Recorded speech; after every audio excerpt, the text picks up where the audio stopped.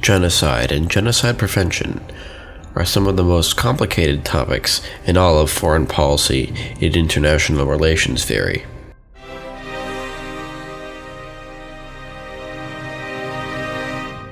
Much of the details and discourse around genocide and genocide prevention are blurred and muddy.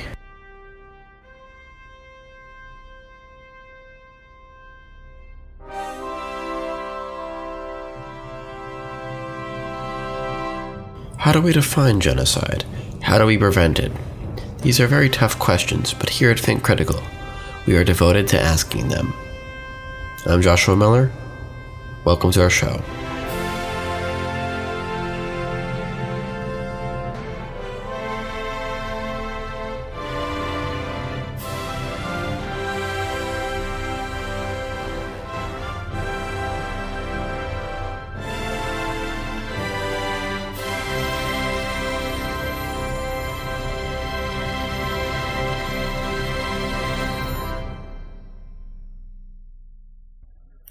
Due to us recording at home this week, audio quality may dip at times. Thank you for your patience and for listening to Think Critical.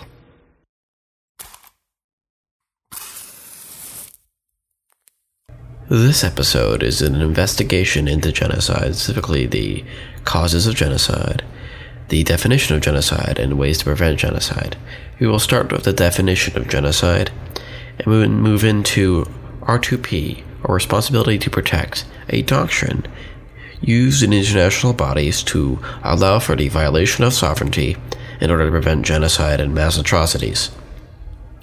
Then we will move into the personal obligation of people to prevent genocide.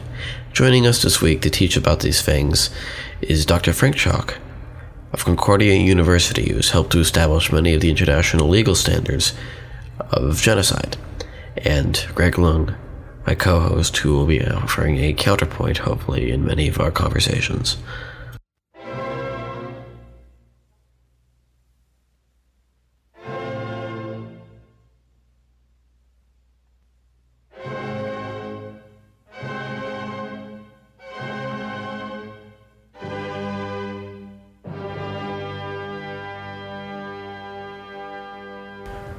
First, we must define genocide.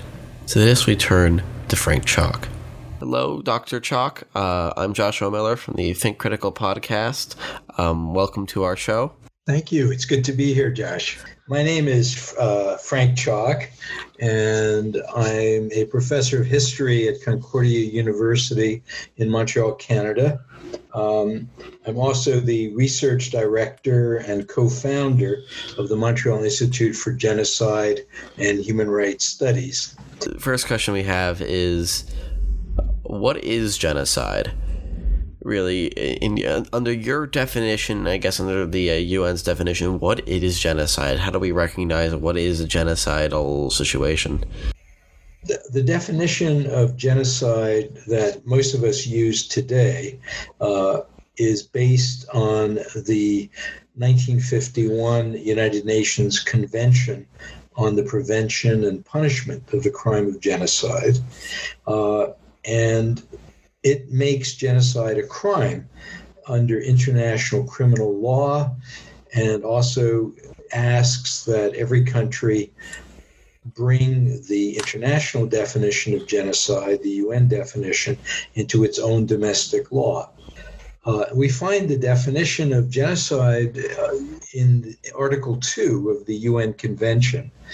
And it defines 5 particular specific acts as acts of genocide. And they have to be committed with a very clear intent and with a very specific set of aims. So Article 2 tells us that genocide means any of the following acts committed with intent to destroy, in whole or in part, a national, ethnical, racial, or religious group as such, in other words, as a group. And notice it doesn't include political groups and it doesn't include social groups. So like a class or like a party, right? Correct. They are excluded from the UN definition. And the 5 specific acts that have to be committed with intent to destroy one of those 4 groups in whole or in part are A, killing members of the group, B, causing serious bodily or mental harm to members of the group, C, deliberately inflicting on the group conditions of life calculated to bring about the group's physical destruction in whole or in part, D, imposing measures intended to prevent births within the group, and E, forcibly transferring children of the group to another group. So that would sort of qualify what was done to the Aboriginals in Australia as a genocide? I don't think we have to go as far as Australia, Josh. We can look to the residential schools in the United States and Canada first. Those examples, I'd think you could say those aren't the typical examples of a genocide, right? So what is, in your opinion, the most clear-cut example of a genocidal process? But let me also talk for a moment about the elements of the crime of genocide, which are listed very simply in Article 3, the following article of the Convention.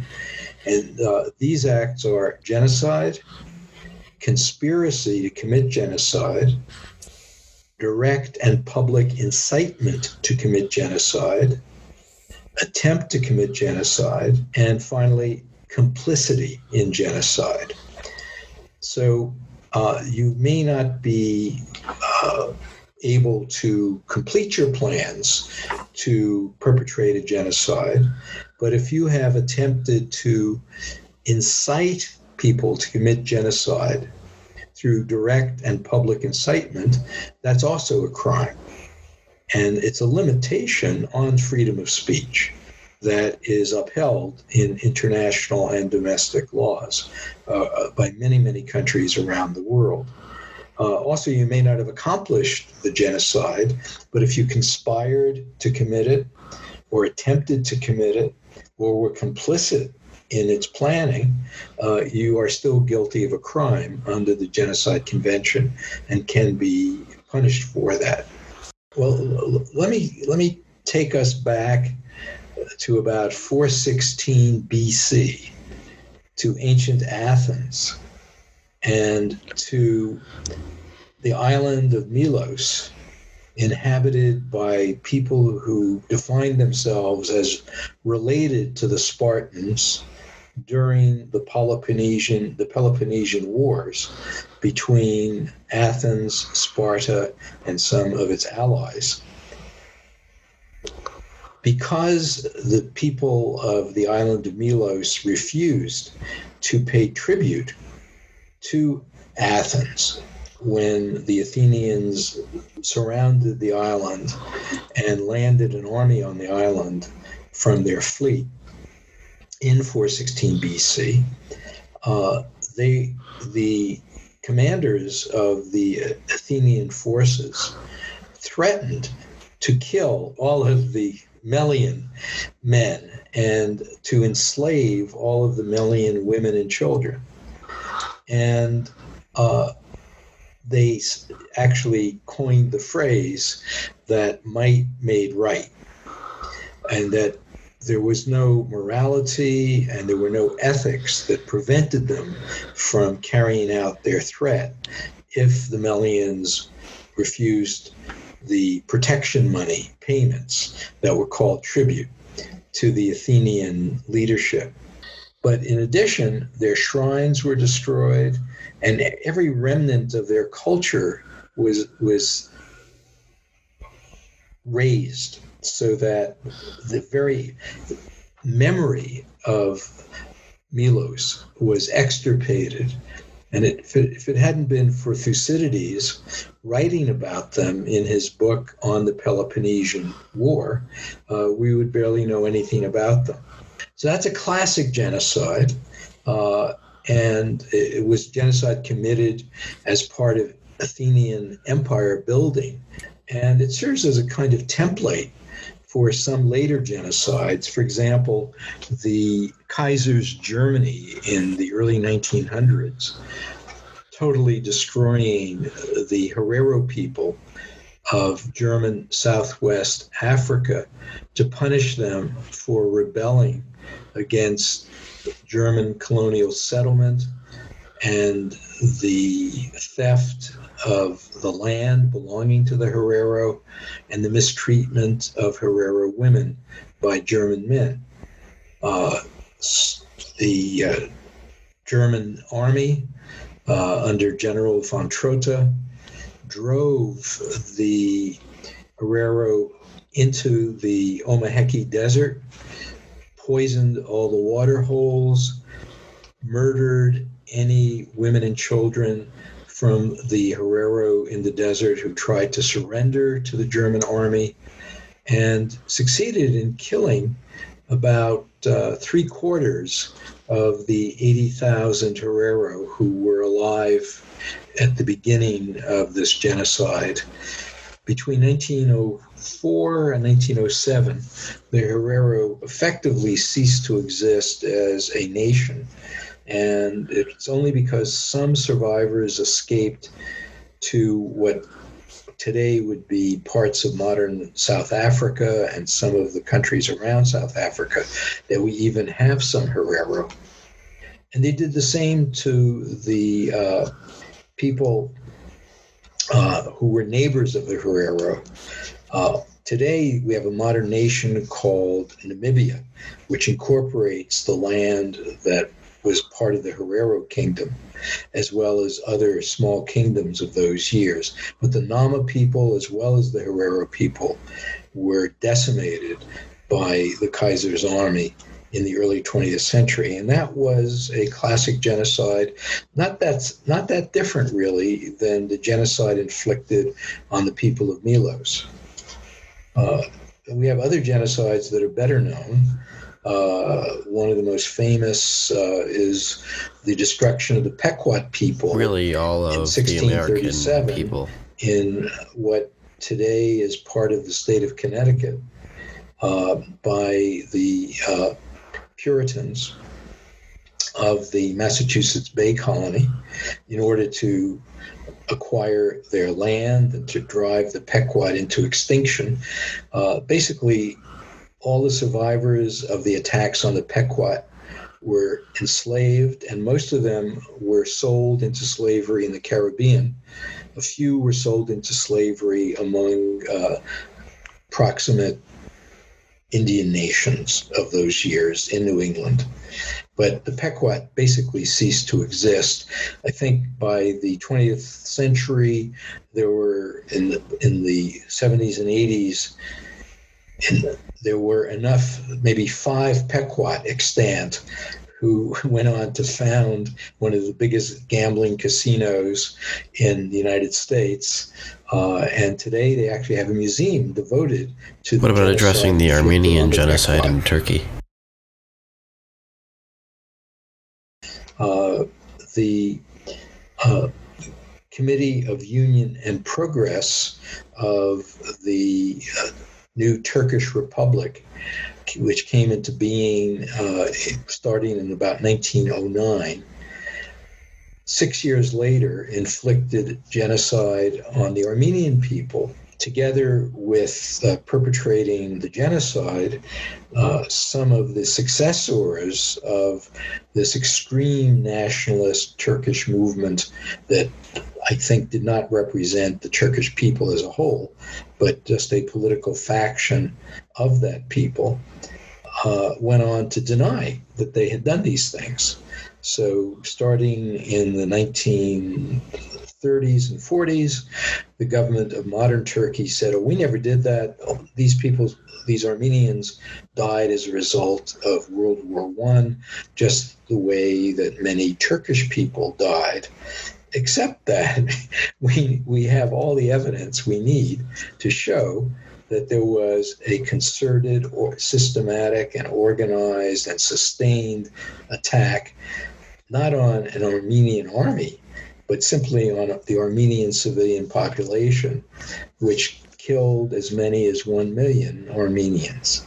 Yeah, and even to this day, the Turkish government denies the genocide when nearly every other nation on the planet accepts that it happened. It's a matter of like nationalism or national pride. So, it's very different from what happened in Germany after the Holocaust. Where they sort of owned up to it. They paid reparations, unlike what the Turkish are doing, or they're denying it. Especially, I wonder what your sort of thought line is on the Holocaust being used as the typical genocide. Yeah, just go on for a minute and say that the genocide that most people today know about and remember and learn about in school is Hitler's attempt and Germany's attempt to annihilate totally the Jewish people of Europe, and then if they had succeeded there, to go on to conquer other peoples in North America and elsewhere, and to destroy every single one of the Jews who lived outside of Europe as well as within Europe. And that is a classic genocide that originates with Nazi ideologies and the political philosophy that Hitler and the key intellectuals and political and military leaders of the Third Reich brought to the table, which in part was one of the reasons why they launched World War II and invaded the Soviet Union and Eastern Europe, and went on to kill at least 6 million Jews, according to the Nazi definition of who is a Jew. So can we get into the why would countries deny historical genocides?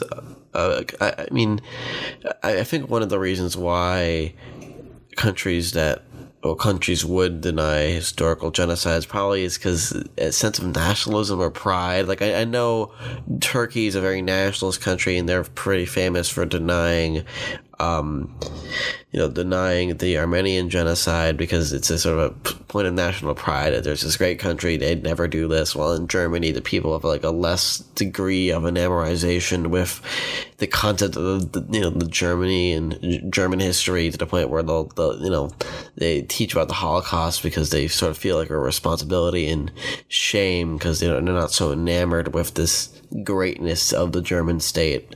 That's a really good question, Josh. And I fully agree with what you said about the Turkish government. I'd like to say a word about it. But I think there, as you would suspect yourself, I know, there's much more to Germany's reckoning with its past that we can touch on lightly. Let's put it this way.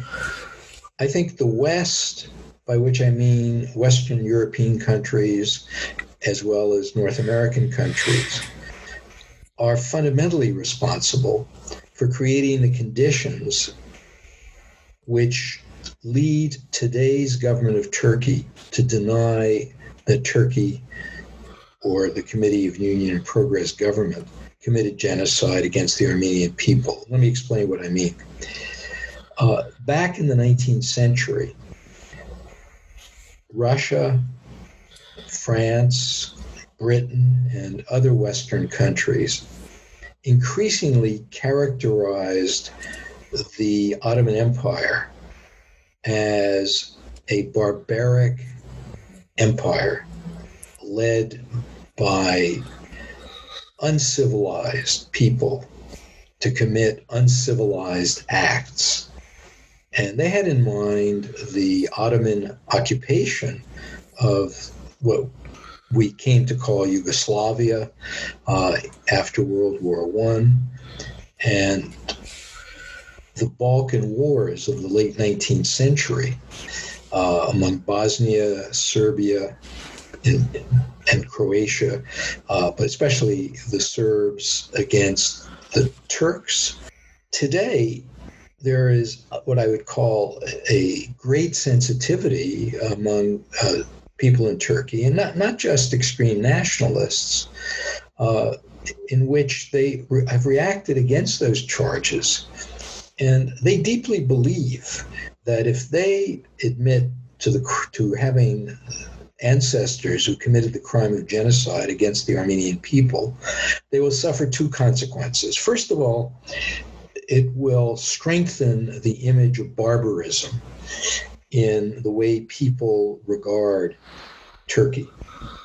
And second of all, it will create an open door for the Armenian people to reclaim land that was stolen from them during and after the genocide.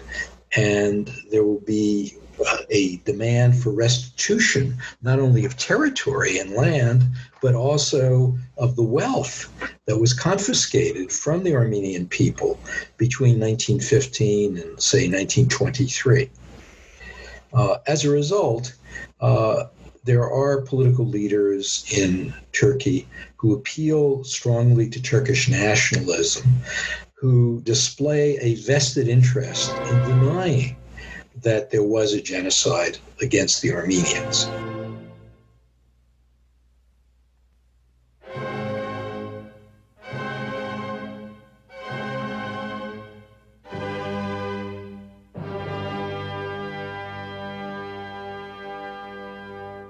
Now, to round off this part of the episode, we turn to Greg Lung.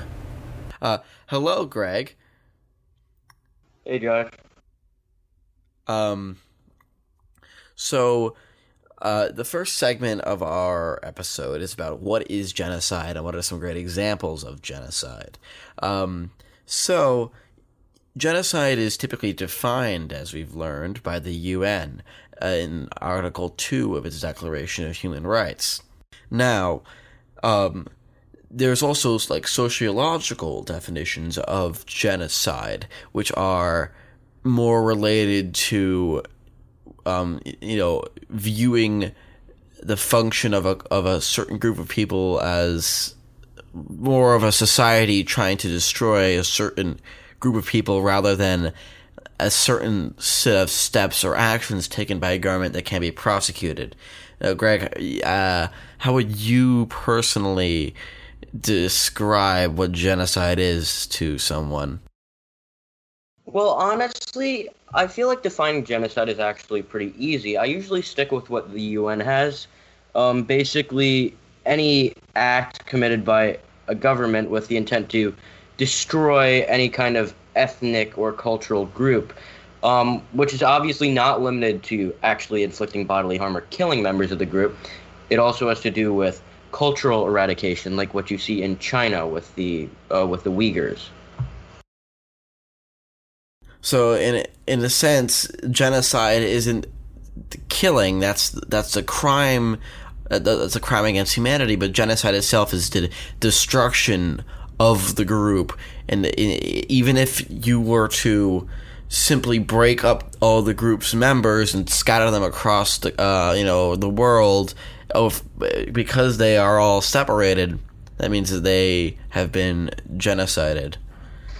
Yes, and the UN, I think, agrees with me on this if I search it up. Yes, and in Part E of Article 2, the UN lists forcibly transferring children of the group to another group as genocide. And that means that the United States, Australia, and Canada have all committed genocide at multiple points with their treatment of the native peoples of those countries, where it was, for a large period of history, it was less about the killing, although the United States and Canada certainly did kill a lot of natives.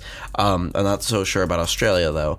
But also the continued, placement, as we've learned, of native children into schools that stripped them of their culture, shifting members of the group into reservations, and other such actions that would destroy the cultural cohesion and identity of the group. And that's what China's doing today on an even more brutal scale in Xinjiang. Well, one of the most interesting examples I know of that often goes untold by historians, since I love bashing communists, is the decossacization of the Soviet Union by the Bolsheviks shortly after they won the Civil War. Thousands of Cossacks were slaughtered systematically in just a few weeks in 1919, and the constant oppression that the Cossacks underwent continued for years.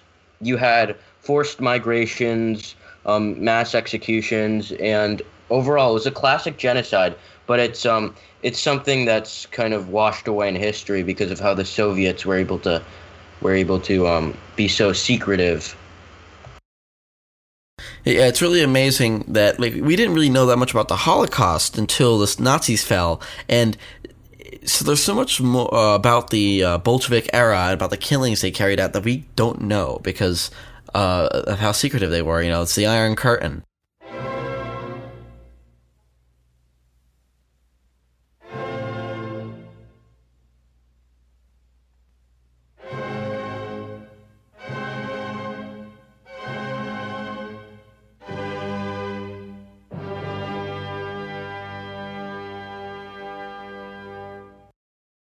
Now, a discussion of R2P and intervention doctrine. So, why do we have a responsibility to prevent genocide, and what are some tools we can use to prevent genocide? I know that you helped to engineer R2P, or Responsibility to Protect, which is one of the primary doctrines the UN uses to justify genocide prevention. So what are some of the tools, and why do we have a responsibility to utilize these tools to prevent genocidal acts? Well, I think my role was at the periphery, but the people at the very center of the origins of the responsibility to protect were at the United States Committee for Refugees in Washington, D.C., Roberta Cohn and a Sudanese diplomat, Francis Deng, who came up with a very important and fundamental proposition. If we are to respect the sovereignty of nations, of states, it can only be if those states that exercise sovereignty over their people protect the lives of their people. In other words, they said, recognition of state sovereignty is understood to be based on the responsibilities of the sovereign. And one of the responsibilities of the sovereign is to protect the lives of the citizens of that state. But increasingly, in the case of Rwanda in 1994, in Burundi earlier in 1972, and in East Pakistan in 1971, and in a number of areas of the world, states were violating their responsibilities, were abrogating their responsibilities, and were not protecting the lives of their citizens. Even worse, states were organizing systematic mass murder directed against part of their citizenry. And Francis Deng and Roberta Cohn said, when they do that, states lose the protection of sovereignty. And the international community has a responsibility to protect the unprotected citizens who are suffering state-organized mass murder.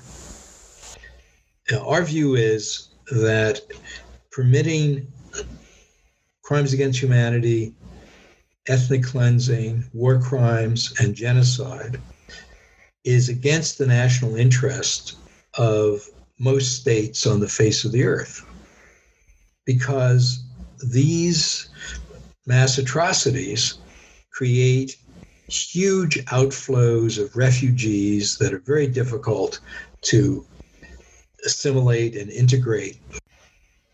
So I think it's in the national interest of all states to try to prevent genocide. But it is also the moral thing to do, yes. In my view, preventing genocide is not a conservative or liberal or neoliberal project. It's not a political project per se. It's a project to advance the national interest of the world's peoples. Each state is responsible for protecting its populations from mass atrocity crimes like genocide. That's the basis of sovereignty, right? And if a state doesn't do that, it is not entitled to have its sovereignty respected by other states. And in the absence of protection of its citizens, the international community, through the United Nations, has a responsibility to use all of the means, peaceful as well as the tools of violence if necessary, under chapters 6 and 7 of the United Nations Charter, to protect the citizens of that state from atrocity crimes. And the Security Council has the responsibility of initiating collective action to protect citizens under attack by their own government. This is all to be done based on the evidence that's produced before the Security Council, before the Organization of African Unity and other regional organizations. And it is not to be used in cases where it clearly could not work. For example, it clearly could not work against Russia. It clearly could not work against China. It clearly could not work against Britain, France, Germany, the United States. But it clearly could have worked against Burundi, Rwanda, Myanmar, and a lot of smaller countries with populations of 7 to 9 million people, with armies that could not stand up to modern armies, provided that they're not backed by powerful neighbors like China. It's interesting that you bring up China, because, right now there's a genocide going on against the Uyghur people in Xinjiang, or Xinjiang. It's obviously China being, as almost as powerful as a nation as you can get, it's very hard to, put pressure on them to end it. So how would you sort of put pressure on the counter the genocide in China right now? Well, one of the peaceful tools that could be used against a powerful country like China is to selectively boycott products produced by slave labor, by Uyghur slave labor. And it's a lot of products, and many of them in the textile and clothing industry, because the Uyghurs produce at least, I think, a quarter of the cotton that's produced in China, and maybe even more. And so converting that China into textiles in Xinjiang, etc., is a big business. And a lot of Western consumers are buying clothing from companies that are, in fact, guilty of employing slave labor in their Uyghur labor in their factories under Chinese government direction. So we could boycott those products, and there's a movement that's just starting to do that. That's one tool.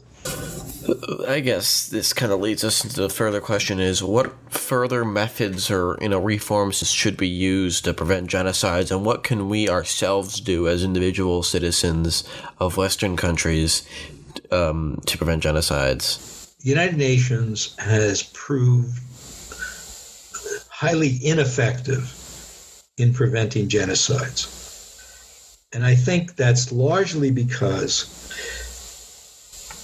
the authoritarian states have an interest in perpetrating more genocides, so they're not cooperating. And the democracies are led by men and women whose time horizon is the next national election, or sometimes even the next regional election, 2 years away. And that short-run view of what's important and what needs to be done, that 2-year time horizon, which winds up being a 1-year time horizon when you look at all the fundraising they have to do to be elected the next time, is counterproductive. And until we have leaders in the Western democracies who adopt a much more principled stand and a much more sophisticated definition of their nation's national interest, which projects a 5-year or a 10-year time horizon instead of a 1 or 2 year time horizon, we are not going to solve this problem. We are not going to get the participation of the major Western states. And if you asked me, can you give me some examples of effective genocide prevention? I'm limited, or even mass atrocity prevention, including crimes against humanity, not just genocide. I'm only able to give you a couple of examples. And one of them is a very complicated example that was only half successful, and that's the case of Libya, where NATO intervened to prevent Gaddafi from annihilating the population of Benghazi, but did not imagine putting troops on the ground and assuring that new militias would not arise to fight over the oil and the wealth of Libya. I mean, the idea that you could eliminate the government of Gaddafi and then walk away and you wouldn't face major sequential problems that would threaten new mass atrocities is a joke. It clearly was not a well-planned operation, and Western nations were not interested in looking farther ahead, just beyond their navels. And so we got the Libya of today, which is in the midst not only of a civil war, but a multi-cornered civil war with many, many different militias, some now backed by Turkey, by Egypt, by Russia, by France, you name it. So, things went from bad to worse, you might say, in the case of Libya. I think it's very important to recognize that real leadership will educate people in Western countries that we have to commit resources in the long run to regain the security and stability that we forged by doing that during the Cold War. We don't get all this for nothing. So your generation can do a great deal to educate politicians and to show politicians they care about the future 10 years and 20 years from now and having children who have a future. Because if you don't, I don't think we're going to have much of a future.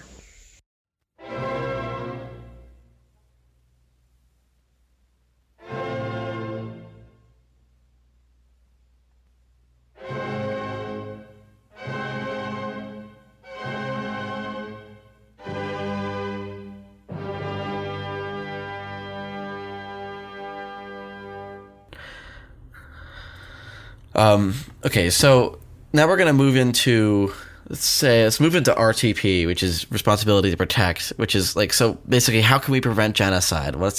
So genocide prevention, Greg, is obviously one of the main responsibilities of the United Nations and of the international community, even without the presence of international institutions. It's a moral responsibility. But, so preventing genocide is a very difficult thing because it requires you to violate sovereignty most of the time. You can't just sanction genocides out of existence usually. You have to invade or depose a government or group that's carrying out something, or force a government's hand into taking on a group that's trying to genocide another group.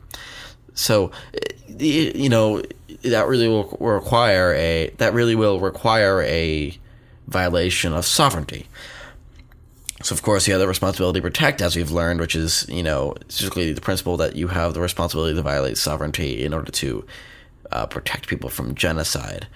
Now, do you think that this violation of sovereignty should be, a thing? Do you think that really Westphalian isolation should be respected, and in effect that countries should in general respect each other's affairs unless, outside affairs are simply making that country itself weaker some more like a realist perspective? Because I say there's a moral responsibility, even more than a realistic responsibility to preserve your own nation. You have a moral responsibility to preserve people.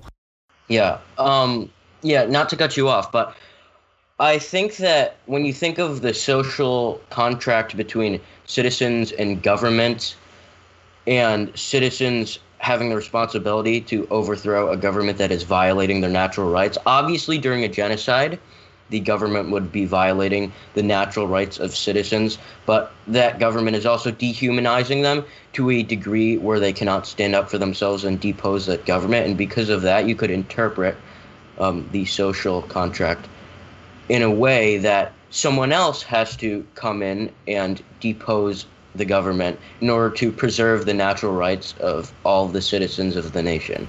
Now, I know you yourself are a little, you kind of doubt war's efficacy at creating change in nations. I say that war is actually a very effective tool. But in this case, war is absolutely warranted.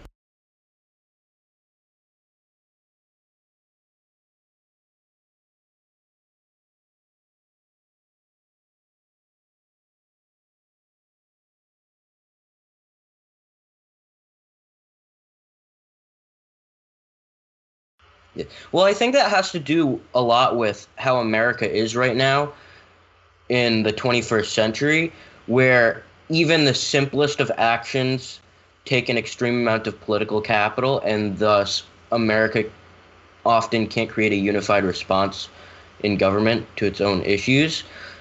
So that's not a general thought that I have, but when thinking practically, we have to realize that sometimes the government won't be able to take care of things once the war is finished. But if governments were able to actually work together and were able to create a unified response internationally and within the government itself, then I don't think that would be a problem.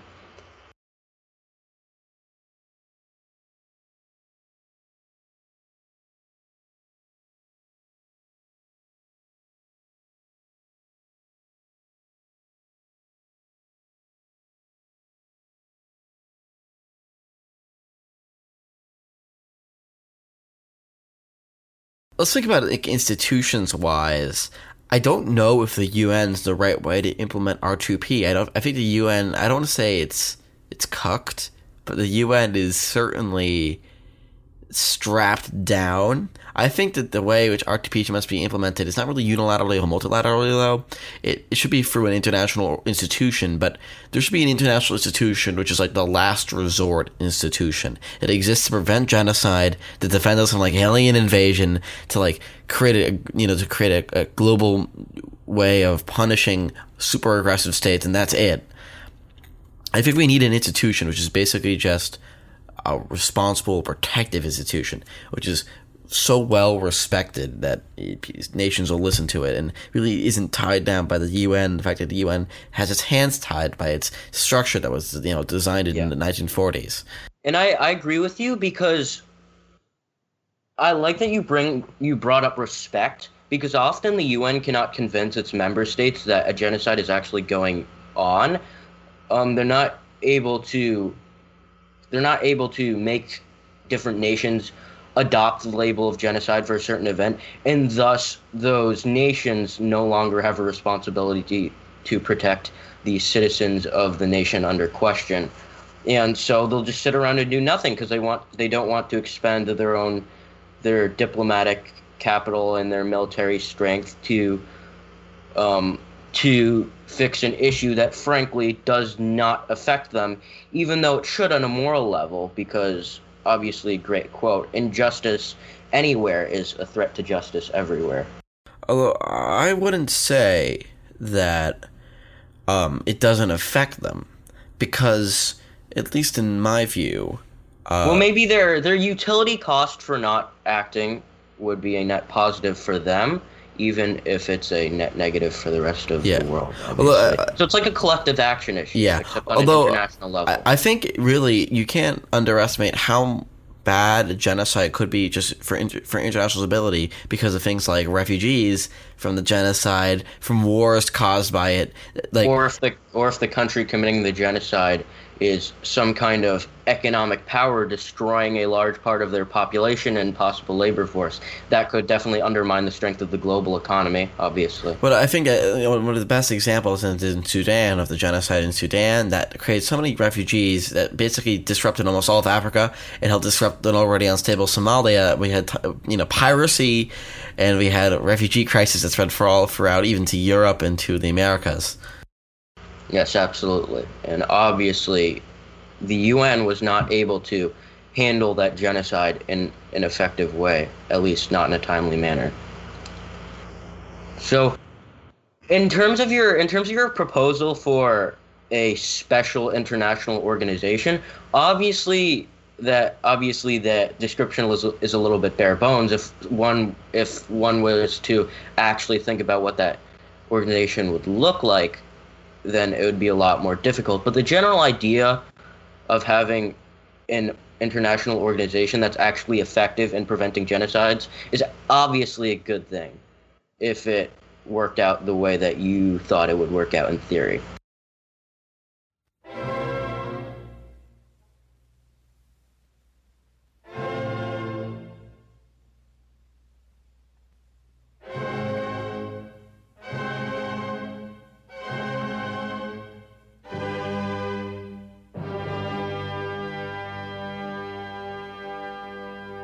What can we do ourselves, like as individuals, to prevent genocide? What are the causes we can donate to, the political initiatives or the political initiatives that we can aspire to help promote?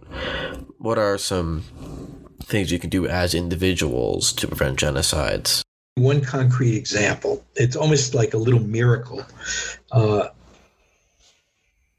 About a year ago or so, the United States Congress and the President of the United States passed legislation, and the legislation was signed into law by President Trump under the Elie Wiesel Act. The Elie Wiesel Act provides for institutional change within the United States government to train new State Department officers to recognize when the triggers of genocide are emerging.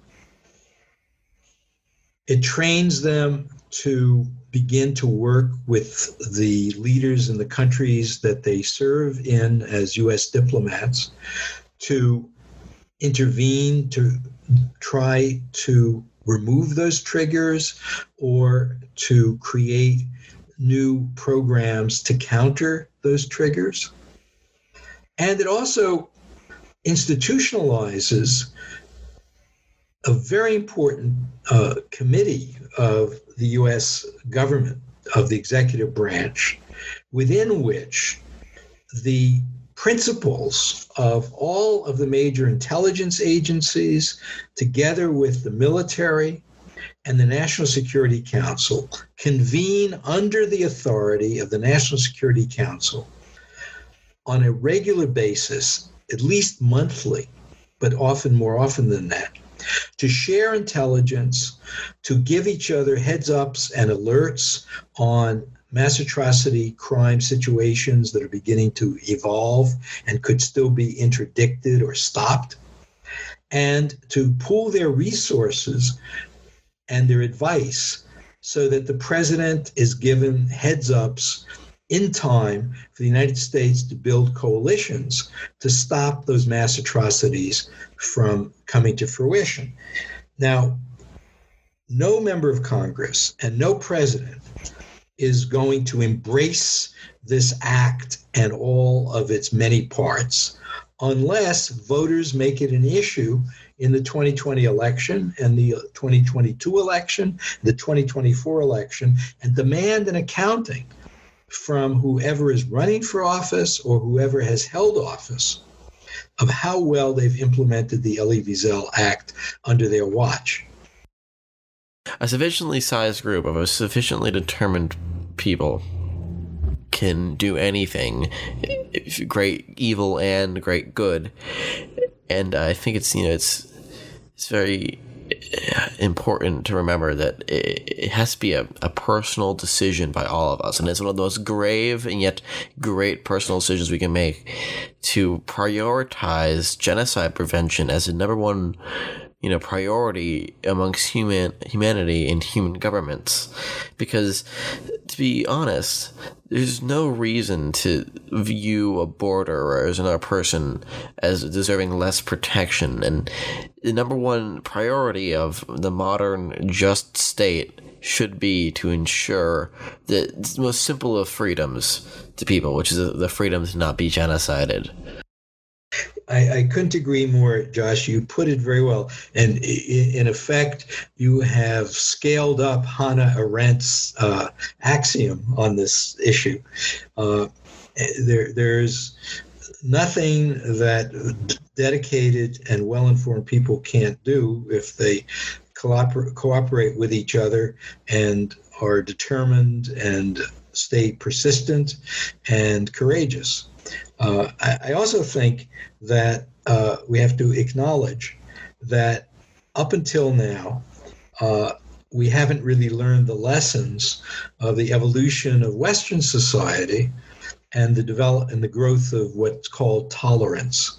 In 16th and 17th century England, for example, where Catholics and Protestants had to learn to get along for the first time without murdering each other, and to build a state which could accommodate the religious views of people who considered the other side heretics and traitors, but then live in the same country within the same boundaries under the same government. And it took John Mills, it took people later in the 18th century, in the 19th century, and it took a long time, but eventually they did learn how to do it. And so this is a learning process we're all part of, and we need more people to join us in that learning process. Hopefully we shall. That's what we're trying to do here at Think Critical Podcast. So thank you, Dr. Chalk, for joining us today on the show, and we wish you good luck and good health, and fight the good fight. Really delighted to be part of your podcast series, and I am very happy that you share concerns that many of us who are a lot older than you have been working on, and we hope that we're passing the torch to people with many, many years ahead of them and many insights ahead of them. So good luck with that job.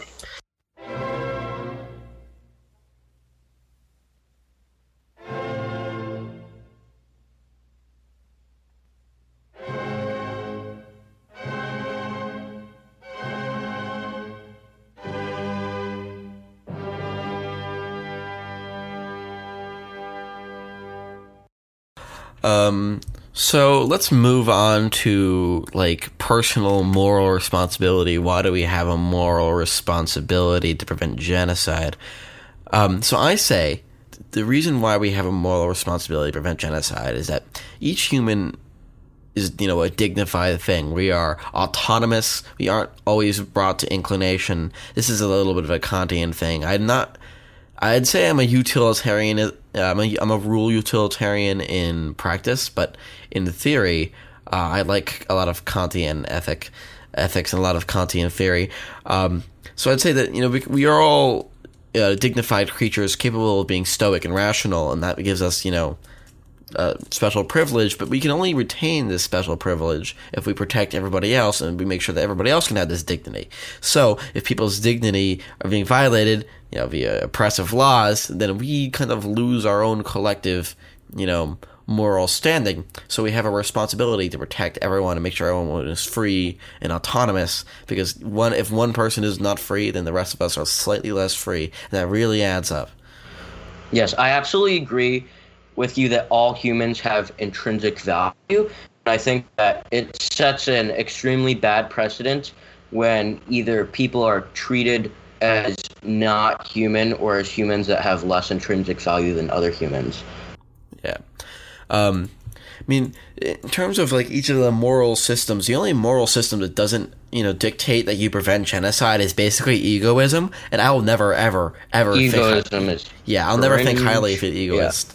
Yeah. Egoists are, I don't say it's disgusting, but it's kind of horrifying to me. At least normal egoism, like ethical egoism, kind of makes sense to me. Where it's like, yes, maintaining ethical standard benefits you, so you got to do it. But an egoist is just like, I can do what I want because it's only about me. It disgusts me, really. And even if it makes sense that you should be free to do what you want, there is a limitation to the point where you have to maintain a respect of other people, or else you will be destroyed yourself.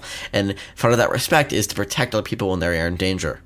Well, yeah, because I feel like egoism is just not based in reality. It almost acts as if each person is its own separate entity that doesn't interact with anyone else, and that if that one person is quote unquote happy at any other person's expense, that somehow society is better, which is obviously incorrect.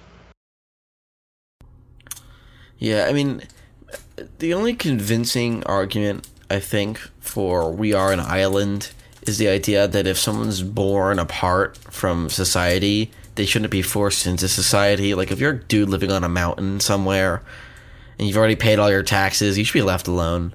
But that doesn't necessitate that the state you inhabit or contribute to shouldn't use your money for prevention of genocide, because it should be one of the highest moral responsibilities, even transcending party or ideology, to prevent genocide. Like, if the Holocaust was going on right now, I wouldn't care right or left. Whatever party was the one most devoted to stopping the Holocaust would be the party I'd be part of. Absolutely.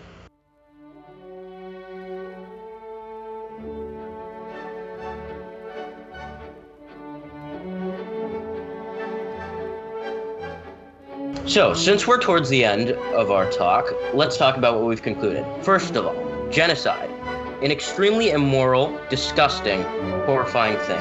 I think anyone who's watching this will know that. If you don't think that genocide is a bad thing, I don't know what to tell you. Just, go live on a mountain, like Josh said. And then, second of all, each individual person and each nation has a responsibility to defend the citizens of a nation against a genocidal government, based on all systems of determining morality. And finally, the UN, or any international organization that is created to stop genocide, needs to do a better job of preventing and stopping genocide when it occurs than the UN is doing right now. Yeah, okay. And I'd also add on that we've certainly learned that R2P has been a very effective tool and is a really well-written tool for prevention of genocide, that we should adhere to a standard more, and that, in general, there's more genocide going on than you think, and it's an older institution than you think, and it's really our job to be the generation that ends genocide, and we had the tools to do it, we just need to be a little bit more focused. Thank you for listening to the Think Critical podcast. As always, you feel free to reach out to us or to offer comments or creative criticism. We would love to hear from you. Additionally, stay tuned for our upcoming episodes coming out shortly. As always, think critically.